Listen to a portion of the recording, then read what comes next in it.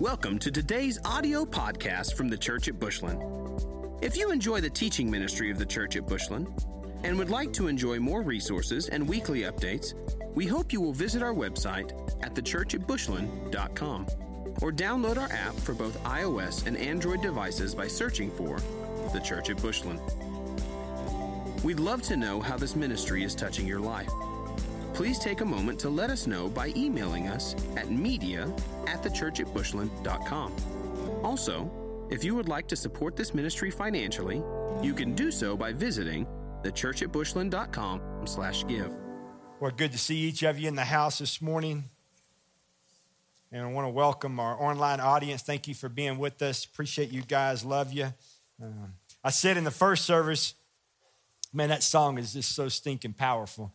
I just, as we sang it, first service and this service, I just visioned the World Series just going on. And sorry about some Astros, but that tomahawk chop is just, that tomahawk chop just got something this year. I'm saying. So I just think it'd be cool. You sing the national anthem, which we should sing it, and it's beautiful. But then we bust out in that song in all the stadiums and just reset this country, man, to the great I am. I just think it'd be awesome, man. I mean, people are beat down, they're wore out, they're heavy. But that song right there, woo, that'll light your fire right there. And you could just imagine a stadium full of people just busting that out, man. That'd be beautiful. It would be gorgeous. So, hey, good. I'm not going to get lost in sports. Even though I could, I got to dial this back, okay? Works of the flesh. We jumped into that a couple of weeks ago. I did the first part. I did kind of an intro of what works of the flesh are. And then last week I did part 1. This is part 2. So I want you to go to your word. John chapter 15 is kind of our text for this whole series. This series is called Prune and Bloom, because what we're after is we want God to prune us, if need be, to cut on us so that we might bloom better for him, because that's what it's all about. It's not about us. It's not about us individually. It's about the Father, his glory. That's what we're after. And so we looked at John 15, and I want to go there. I want you to follow with me. We're going to read several scriptures today and then kind of land back on Galatians chapter 16 or chapter 5, verse 16 again. But go to John 15. If you're at home, grab your word with me. John 15, beginning verse 1. I am the true vine, and my Father is the gardener. He cuts off every branch in me that bears no fruit, while every branch that does bear fruit he prunes, so that it would be even more fruitful. You are already clean because the word I have spoken to you. Remain in me, and I will remain in you. No branch can bear fruit by itself. It must remain in the vine. Neither can you bear fruit unless you remain in me. Verse 5, I am the vine, and you are the branches. If a man remains in me, and I in him, he will bear much fruit. But apart from me, you can do nothing. Look at verse 8. This is what it's all about. This is to my Father's glory, that you bear much fruit, showing yourselves to be my disciples. What we're after is making much of him. Listen to me. Our job as born-again, saved Christians, our job, once we get to know Christ, once we're born again, once we're saved, our job is to grow in him so that we can bear much fruit. Why? So we can show off for Jesus. Not us show off, but we show off him. We want people to look at our trees and look at our vineyard and go, wow, I live where you live, but my fruit don't look like that. What's the difference? It's Jesus, man. It's Jesus. And listen to me. It's the Holy Spirit of God that's living inside of us, pumping the juice through us that makes our apples and oranges and our grapes and our vines look great. That's what it's all about. And it's not conditioned to a season or a storm. You may be going through a storm in your life or through a season of your life. But listen to me. The storm or the season does not impact your fruit. All it does is it juices up the octane of the Holy Spirit to even flow even stronger in the seasons of drought, in the seasons of storm. I know people that go through storms, and I can still see them, and their fruit looks better in the storm and in the drought than it does in the dadgum just paradise. because Jesus said, I am not bothered by your circumstance. I am still God. And I'll still pump my juice through you called the Holy Spirit, and you'll still produce fruit bigger and better, even in a season, so others can see you and give glory to me. Because what it's all about is not for us to stand on the mountain and beat our chest and say, look at me. No. Because you beat your chest, God take you out, all right? It's about you making much of God and showing off for him. The platforms and the stages and the turf that God has given you to speak from is a gift from God. It's not for you to pound your chest. It's a pound for you to show off your fruit so they glorify God. That's what it's all about. The minute you start pounding your chest on that thing that God gave you, the minute he pulls that thing right out from under you. And then watch what you pound. You pounding your booty on the ground. That's what you be pounding, all right? Because he'll take you out, all right? Because that's not what God's about. God's about exalting himself, not because he needs it, but because he draws other people to him. We're all about that. So I want you to go over the Matthew's gospel. I want you to see a couple of trees here. One's a bad tree, one's a good tree, all right? Go to Matthew chapter 7. Look at verses 15. Watch out for false prophets. And let me say this to you. There are tons of false prophets out there. I pray the Holy Spirit would give you a spirit of discernment and revelation so you'll know who they are, because they're out there. You got to be careful, all right? They come to you like in sheep's clothing, but inwardly they are like ferocious wolves. By their fruit, you will recognize them. Do people pick grapes from thorn bushes or figs from thistles? Likewise, every good tree bears good fruit, but a bad tree bears bad fruit. Look at verse 18. A good tree cannot bear bad fruit, and a bad tree cannot bear good fruit. Every tree that does bear good fruit is cut. Every tree that does not bear good fruit is cut down and thrown into the fire. Thus, by their fruit, you will recognize them. By their fruit, not their mama's fruit, not their daddy's fruit, not their church's fruit, not their family's fruit, but by their fruit. Listen, when you get born again and you're saved and the Holy Spirit lives inside of you, the fruit on your tree is not dependent on anybody else, but it's you. You've got to eat from the table, eat from what God's given you through his word, and get yourself in worship, and God will produce a fruit in your life. Listen to me, it's not subject to anything else. You can be as healthy and as fruit-bearing as you want to be. Because listen to me, the word of God is available to be munched on every time the sun pops. It's an invitation for you to meet with God. If you meet with God, he'll bear much fruit in your life. But apart from me, you can't do nothing. You won't have no fruit. You can want fruit, but you'll have no fruit. So go to Galatians. That's kind of our text. Go to Galatians chapter 5. Galatians chapter 5, look at verse 16.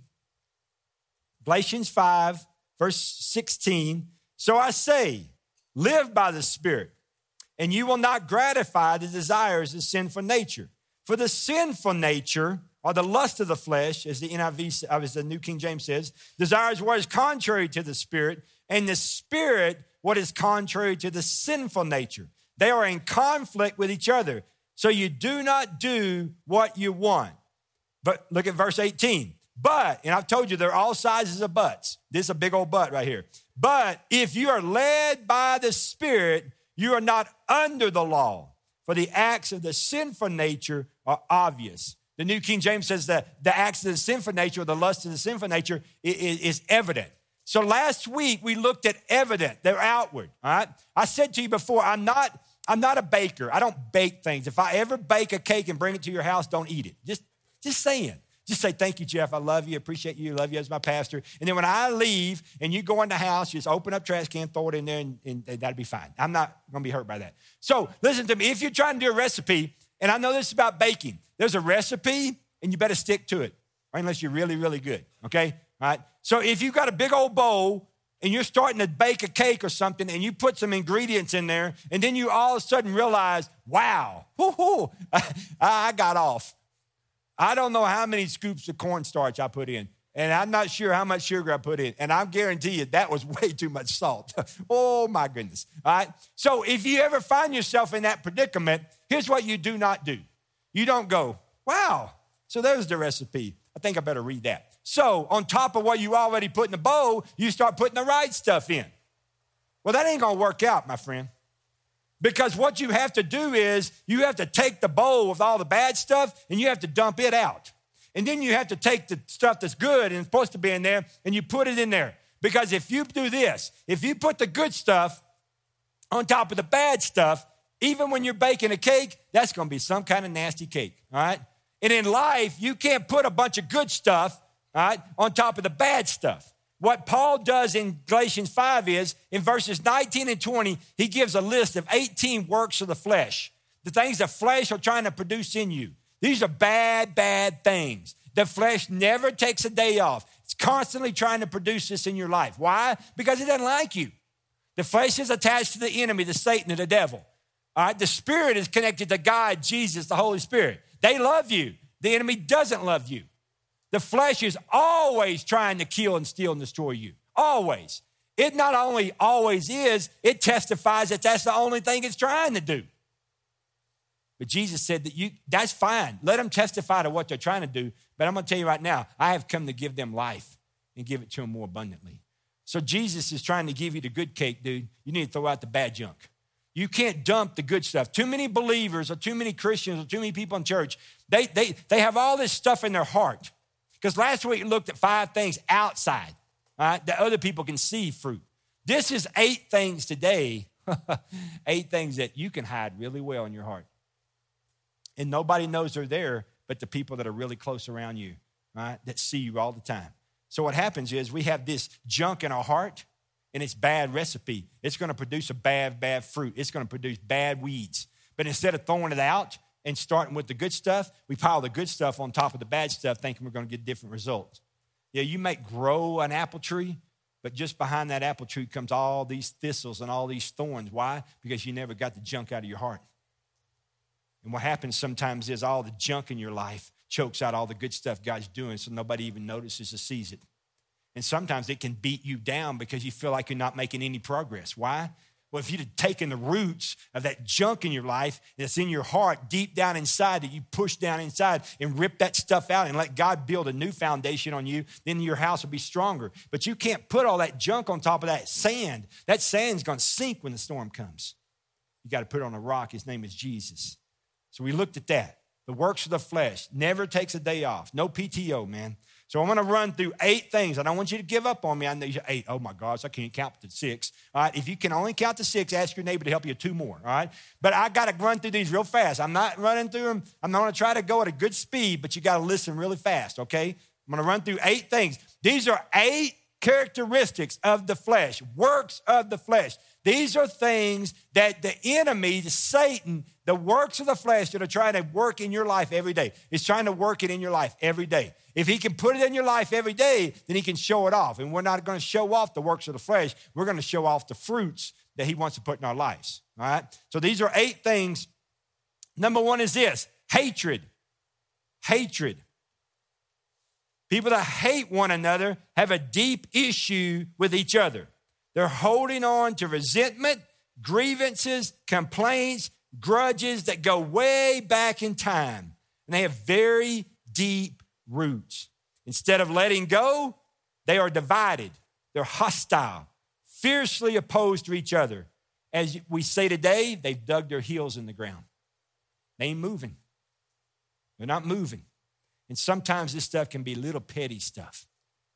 But they've set up camps and they dug their heels in and not moving. I told you about my grandfather. My grandfather's a Cherokee Indian man, fought in our country in World War II. He's a pipe fitter, lived down in South Texas, worked at Dow Chemical Plant. When my granddad was living down there, a neighbor moved in across the street, Hispanic man, Daniel Zapata. He didn't like Hispanics. My granddad hates Hispanics or hated Hispanics, all right? And he would always tell me every time I'd come down, can't believe they moved in my neighborhood. I'm like, Granddad, you need to let that go. So time went on, and they lived there the whole time, decade after decade.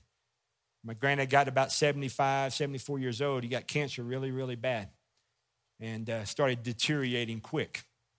And so he would always want to bring a lawn chair out and sit in the garage and raise both garage doors about 3 o'clock because the whistle at Dow Chemical Plant blew at 3, and when he could hear the whistle from his house if the wind was blowing really strong off the beach. And so he'd hear that whistle. He knew in about 30 minutes, all his buddies that worked at Dow Chemical would be coming home. And they would always say, hey, Big Mo, love you, Big Mo, all this stuff. And so he was sitting out there. And one of the things that was happening when my granddad got real sick was Daniel, who lived across the street, the Hispanic man, would come over and mow my granddad's yard. He would trim my granddad's trees. He would cut roses from my grandmother's plants and make bouquets and take them to her. His wife would go shopping for my grandmother to buy groceries so my grandmother never had to leave my granddad. So my granddad sits out there in that lawn chair, and every time he's in the lawn chair in the garage, he always wanted a Miller Lite. Terrible thing, but that's what he did. All right? He had to have his Miller Lite and sit in the lawn chair. And so over time, as Daniel continued to do this, my granddad got another lawn chair one day and set it beside his. And he didn't really invite Daniel to come sit. Daniel finally just said, hey, Mo, you mind if I sit there? Come on up.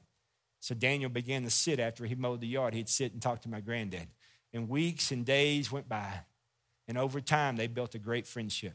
And over time, Daniel was able to make inroads with my grandfather through love. And then he shared the gospel with my grandfather. And my grandfather, at 77 years old, cancer eating him up. He got out of that lawn chair and got on his knees. And Daniel held on to him. And he prayed to receive Christ in that garage and was born again. And the day I drove to South Texas to do my grandfather's funeral, I stood here and Daniel Zapata stood right beside me. And together, the grandson and the Hispanic man that my grandfather hated, right, did his funeral. And that little wife of Daniel's sat right next to my Mimi and held her hand. A believer. Daniel and his wife are missionaries, right? A believer has a love of Jesus inside of them. A believer, born-again child of God's, cannot hate. It should not hate. I don't care what that person did, what they said, how long it's been. Maybe you think it was Pikes Peak, it was huge. But I'm telling you right now, there is no place for hatred in a born-again child of the King, because he never hated you when you were a wretch, you were a mess. He loved you and never stopped loving you, and he chased you down.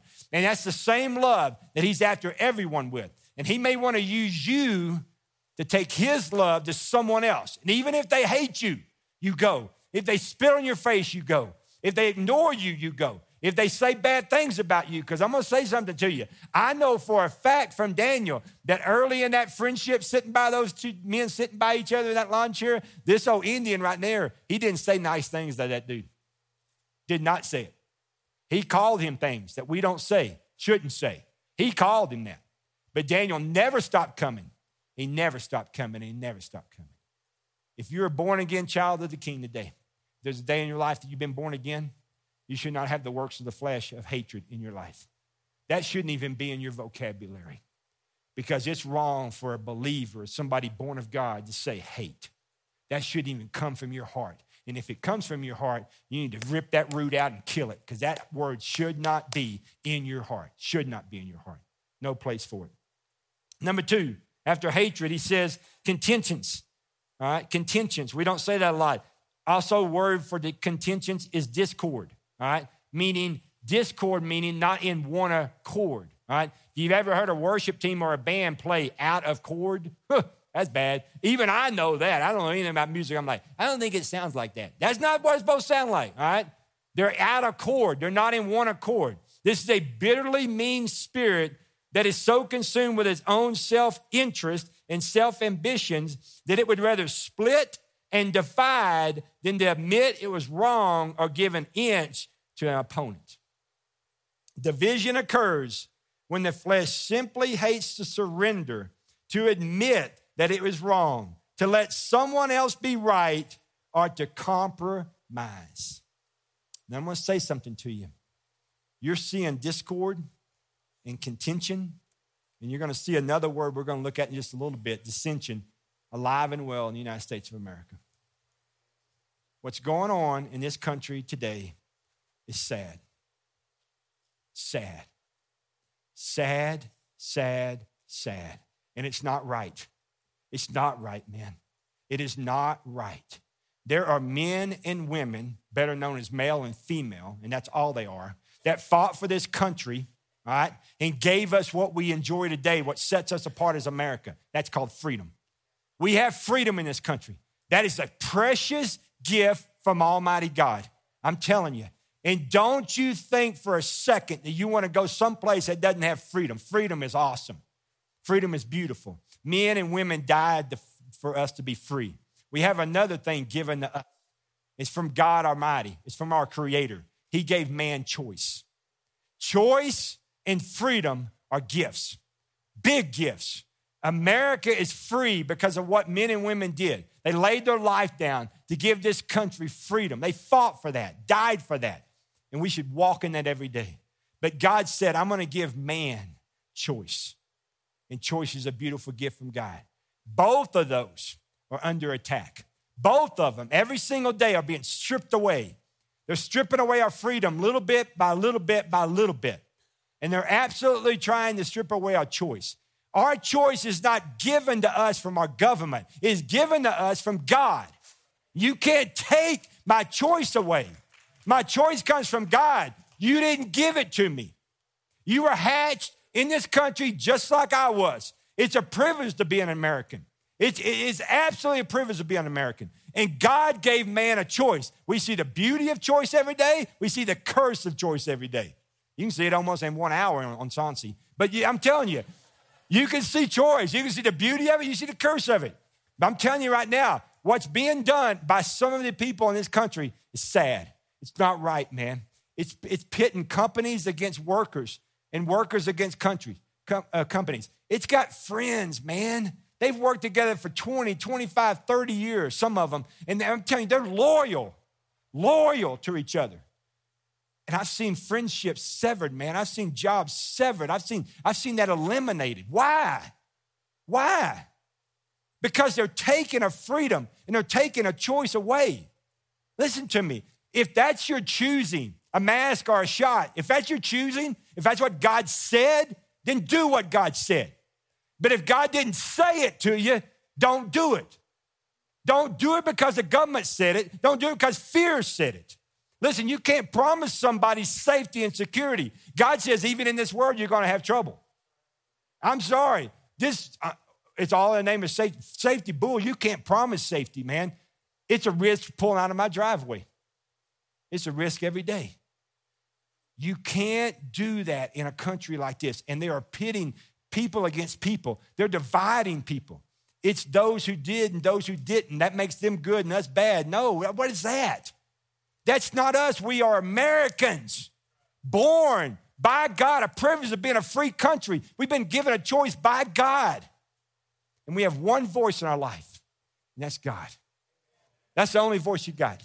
No other voice speaks for you. I'm sorry, but that's the truth, man. Because if man can speak for you or talk you into something, another man can talk you out of it. But if God says it, he pours concrete, man, and that you build your life on that. And I'm saying this, man, this contention and discord and dissension that they've got going on, that we have going on in our country is sad, man. It makes me very, very sad. And it breaks my heart because we have people in our church, man, they're agonizing over this stuff, man, and it's wrong. They shouldn't even have to entertain this in this country. That shouldn't even have to be something you have to think about and pray about in this country. America is about freedom and it's about choice. But ultimately, it's about one voice. That's the child of God's. It's about God. And if God said do it, do it. And don't be ashamed of it.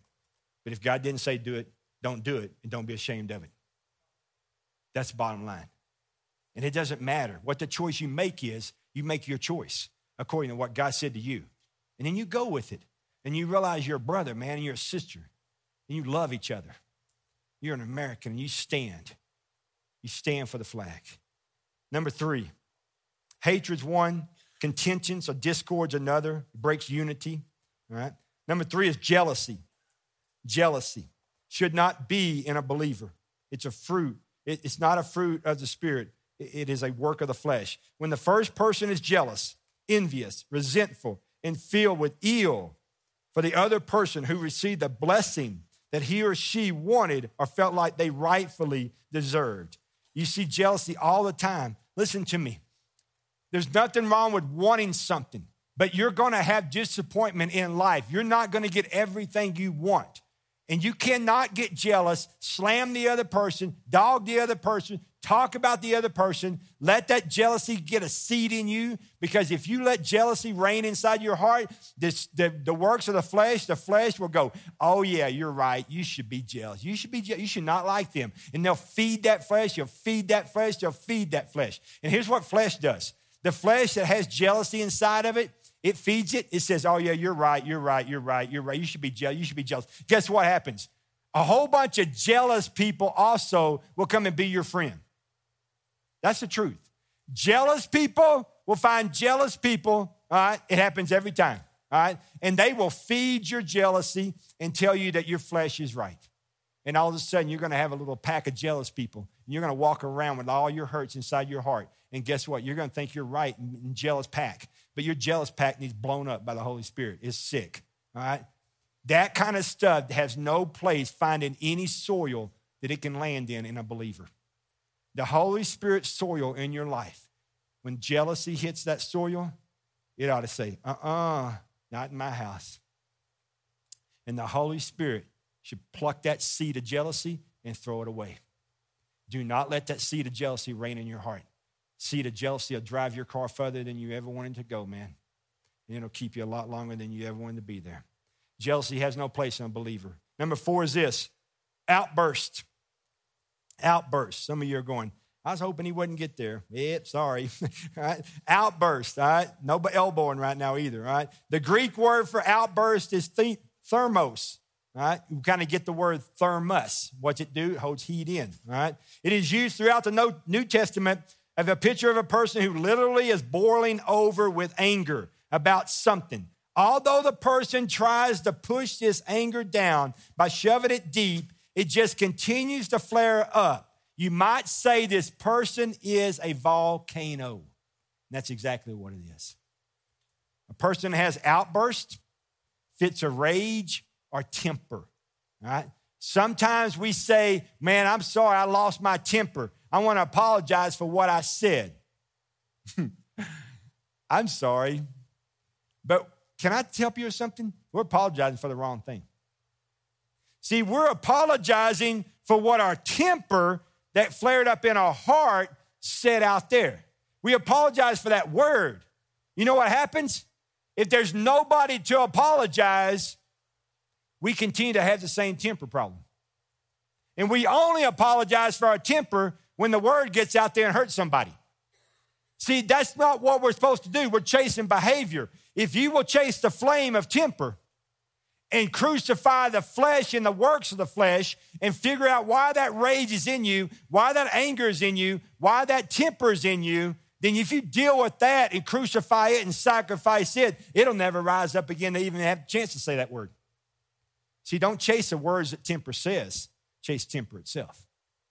Why am I like this? Well, Jeff, my granddad, he red-blooded American. He had temper all the time. Man, he'd kick all kind of stuff, the dog, the cat. And I'm like, well, okay. Well, my dad had the same thing, and I do the same thing. And we got a 6-month-old, and I'm going to tell you right now, I've seen that 6-month-old. He's already got a temper, all right? Well, you need to crucify your temper and tell your son how you won victory over it, because he's going to grow and be just like you. And guess what he's going to bring over your house at Christmas? About the tempered kids. They're your grandkids. He's going to leave them with you, and you're going to run them off. And you're going to go, I'm going to kill these grandkids. I'm going to kill them. No, they're just like you. God brought that commercial right to you. He brought that test right to you. So sit there and pop your popcorn and enjoy it, because that's what you're looking at. I'm looking at you. Your wife's going, that's you, that's you, that's you, that's you. All right? Listen to me. You got to blow that temper up, man. Jesus said, the flesh wants you to feed that. That's nothing but an excuse. My grandfather, my dad, and I have a temper. That's got nothing to do with it. It's just the way I am. That's the way I'm wired. You married me. Lucky you. All right? No, that ain't lucky you. Lucky you is I'm about to kill it if you don't kill it. So here's the deal. You got to kill that temper. You got to crucify that flesh. That ain't nothing but the flesh, man. A man that walks in the Spirit and in the Word, that temper might be in you, but it'll be suppressed. All right? It'll be tempered and not come out of you. Scripture tells us 2 times, all right? Once in Matthew and once in Mark. that out of the overflow of the heart, the mouth speaks. Out of the what? Out of the overflow of the heart, the mouth speaks. See, temper can't speak, but the heart can. Temper ain't your problem. Your heart's your problem. See, quit chasing smoke. It'll make you tired. Find the flame, cut that off, smoke go away. It just go away. See, tempers, rage, outburst, volcano-like personality, that's a heart thing. It's not a mouth thing. You say, I just got a bad mouth. No, you got a bad heart. Your mouth's fine. You should brush your teeth more, but your mouth's fine, all right?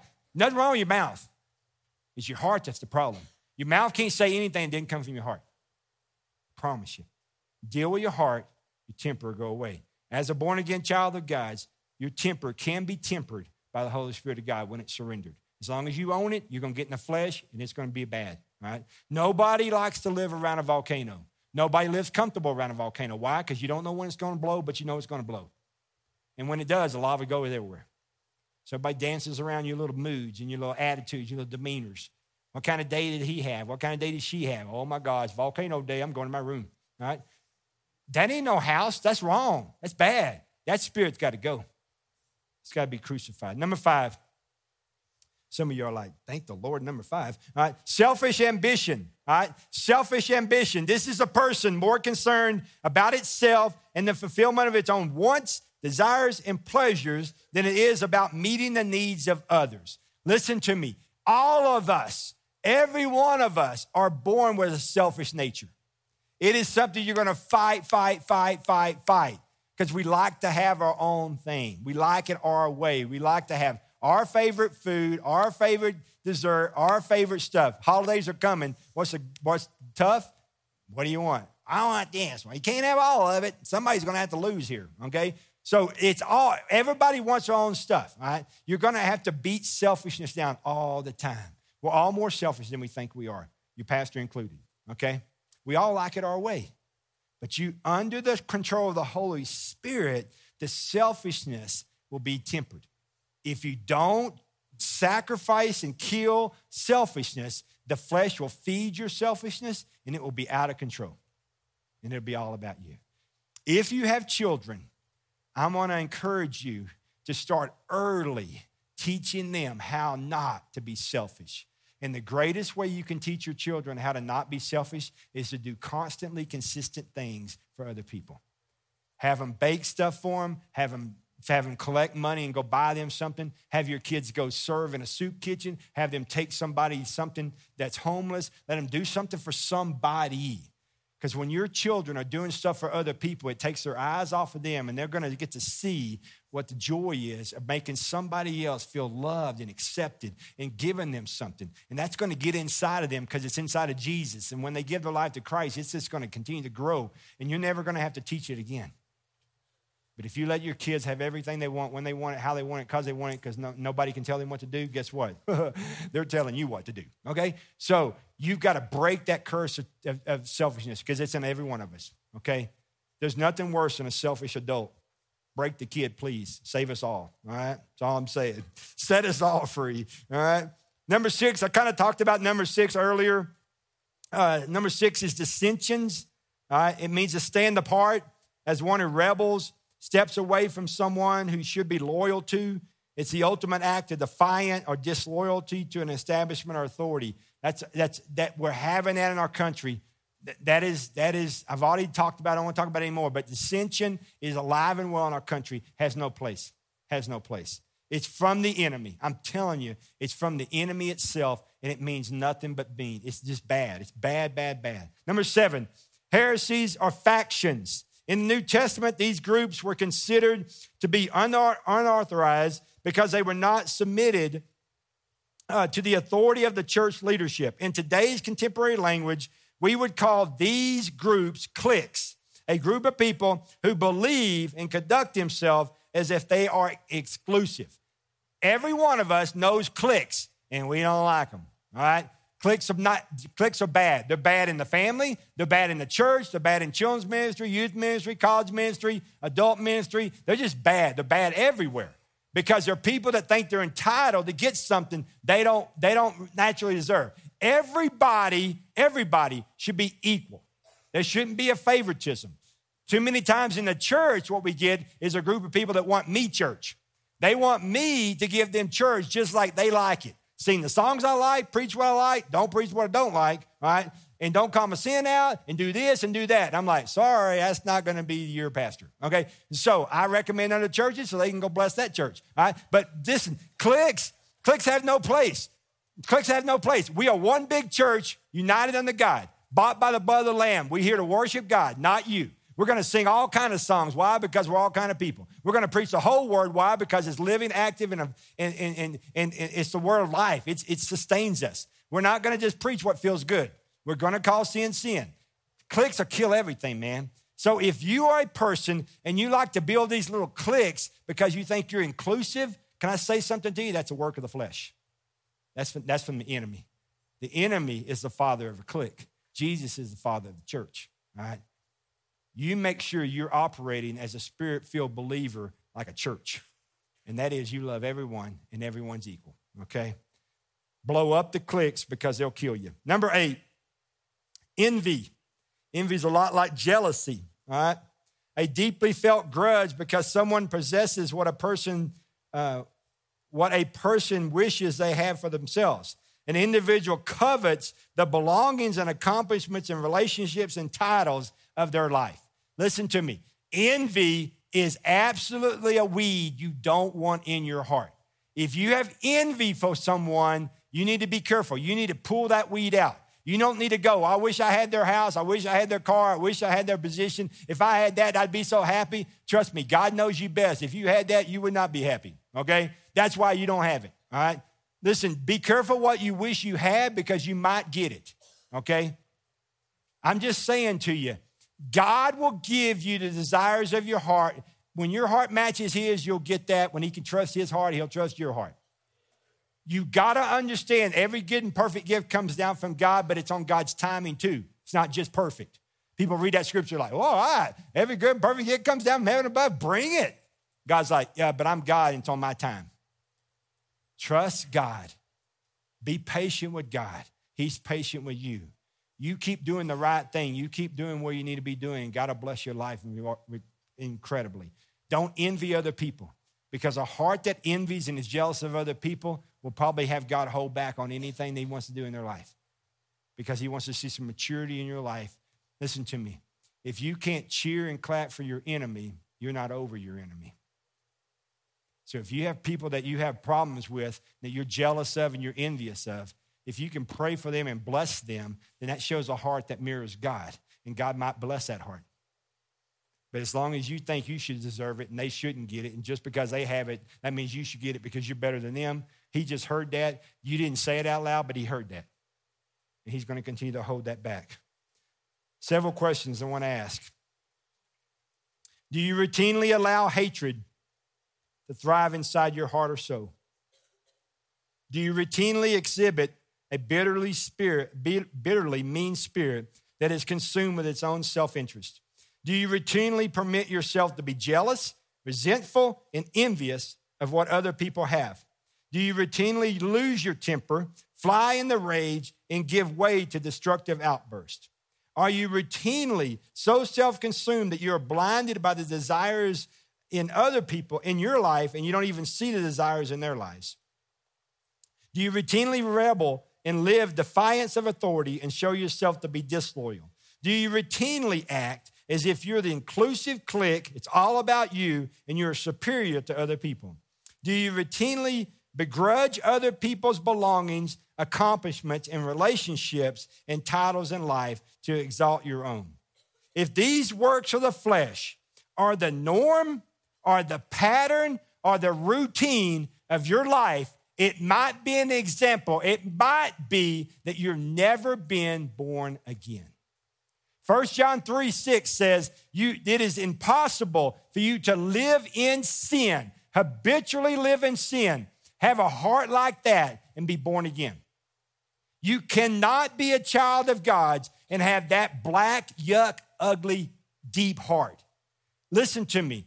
If you're masquerading that by works, trying to cover over the hollowness that says I'm born again, Listen to me. You're not hiding it. People will see your heart eventually. And if you know this is who you are, call it what it is. You say, Jeff, I've tried to just put a best foot forward. I tried to pick up my boots by the bootstraps. I tried to turn over a new leaf, but I continue to fall back in that same old junk every time. It may be because you're trying to do all this stuff in your own strength, and you'll never beat the flesh in your own strength because the power of the Holy Spirit doesn't live inside of you. The only way to win in the works of the flesh is to be born of the Spirit. When you're born of the Spirit, then the Holy Spirit of God lives inside of you, right? You have power. You can recognize the Spirit, right? You can recognize the works, and you can call out the stuff of the works, right? But if you don't have the power of the Holy Spirit living inside of you, all you're going to do is try harder, right? You'll never get there because it's not about trying, it's about dying. When you die to yourself, you're raised to walk a new life in Christ. The old is gone, the new has come. You're the same person, same name, but a new creation. You have the Holy Spirit power living inside of you. Now the flesh does not call the shots. The Spirit of God calls the shots. You have one voice. It's not your voice, it's God's voice. And he takes all that junk in your heart and he cleans it up and makes it white as pure. Now, are you going to fight against it every once in a while? You bet you. The second group of people in this house is the people that said, Jeff, I'm about 4 for 8 on this list. Well, you need to find the 4 that you're struggling with and speak Jesus over them. Don't say, well, I'm going to try harder, honey. No, you said that 97 times, and the 98th will be the same way. You are going to try, but you're not going to be able to do it because you never surrendered it. So some of you in here have been jealous all your life. Some of you in here have struggled with the word hate. You have it in your heart. Some of you in here have trouble with temper, and you know it. Some of you have said, oh, it's just every once in a while. No, it's your heart. It's all the time, all right? It's in you. You got to surrender and lay down and sacrifice and crucify the flesh. Because if you don't crucify it, it's going to come up. It's going to come up. The works of the flesh were put there by Paul before the fruits of the Spirit. Why? Because if you don't clean the heart up, it doesn't matter what you add to it. Because the weeds are going to grow. And people won't be able to see your fruit. Why? Because when they see you, all your fruit, and you got some, it's covered up by weeds. Why? Because there's some areas in your life called the works of the flesh that are choking out all the good stuff God's doing in your life. And you can dress it up and perfume it up and cologne it up and talk it up, and you can look good. But I'm going to tell you right now, if what you really see is roots, the roots of the weeds, you need to get those roots of the weeds out so your fruit looks better.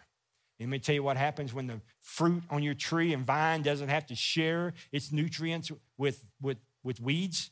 Your fruit gets bigger faster. It gets bigger faster. In the house, you have to come to terms with this. Am I losing to the flesh because I'm still in the flesh? Or am I losing to the flesh because there's areas of the flesh I haven't surrendered? That's the 2 things on the table. All right, I'm going to ask you to stand, church. Worship team comes on out. If you're on the ministry team, I'm going to invite you to come forward as well. For those of you joining us online, the same questions are on the table. Am I struggling with the flesh because I've never been born of the Spirit? Or am I struggling with areas of flesh in my life because I'm born again, but I've never sacrificed or surrendered those areas of the flesh? In the house, this is where you deal with this. Whatever the Spirit has said to you, you respond to that. And I said in the first service, sometimes we hear things and like the works of the flesh, and we name stuff like temper and jealousy and envy and other things. And we say, yeah, I'm going to stay right where I'm at, and I'm just going to ask God to help me with that. But didn't you do that last week and last month and last year and last decade also? And nothing changed.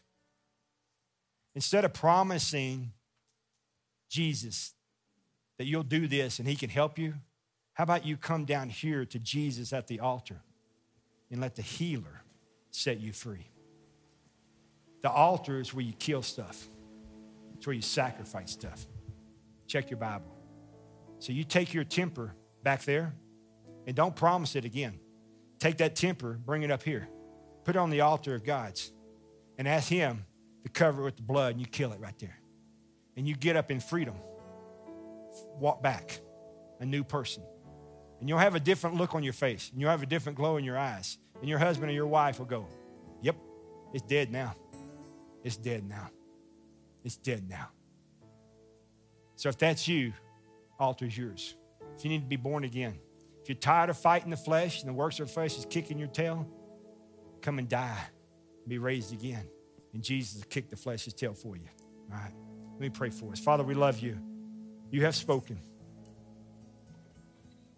Father, the same good God that we celebrate at the beginning of the service is the same good God at the invitation. Whew. God, you can't just be a good father in worship and not a good father at the end of the word. So God, I pray that the church, online and in the house, understands that you're the same good Father. And if you highlighted something in our lives, it's because you highlighted it because you love us. And it's time to set us free. And so God, I pray in the name of Jesus that you will move in this house. God, you would move us. We might be standing there going, I'm not moving, preacher. I don't care what you say. I ain't moving. I don't move, and I'm not going to move this time. Well, I pray that whatever you say to me will be squashed by what Jesus says to you. God, I pray that you will set us free today. God, we love you. The Holy Spirit speak now, and the Holy Spirit move us now. In Jesus' name, amen. Thank you for listening to this week's podcast from the Church at Bushland. We exist to help people know God, find freedom, discover purpose, and make a difference. We hope you will stay connected by following the ministry on Facebook and Instagram, by using the Church at Bushland, and on Twitter by using @TCA Bushland.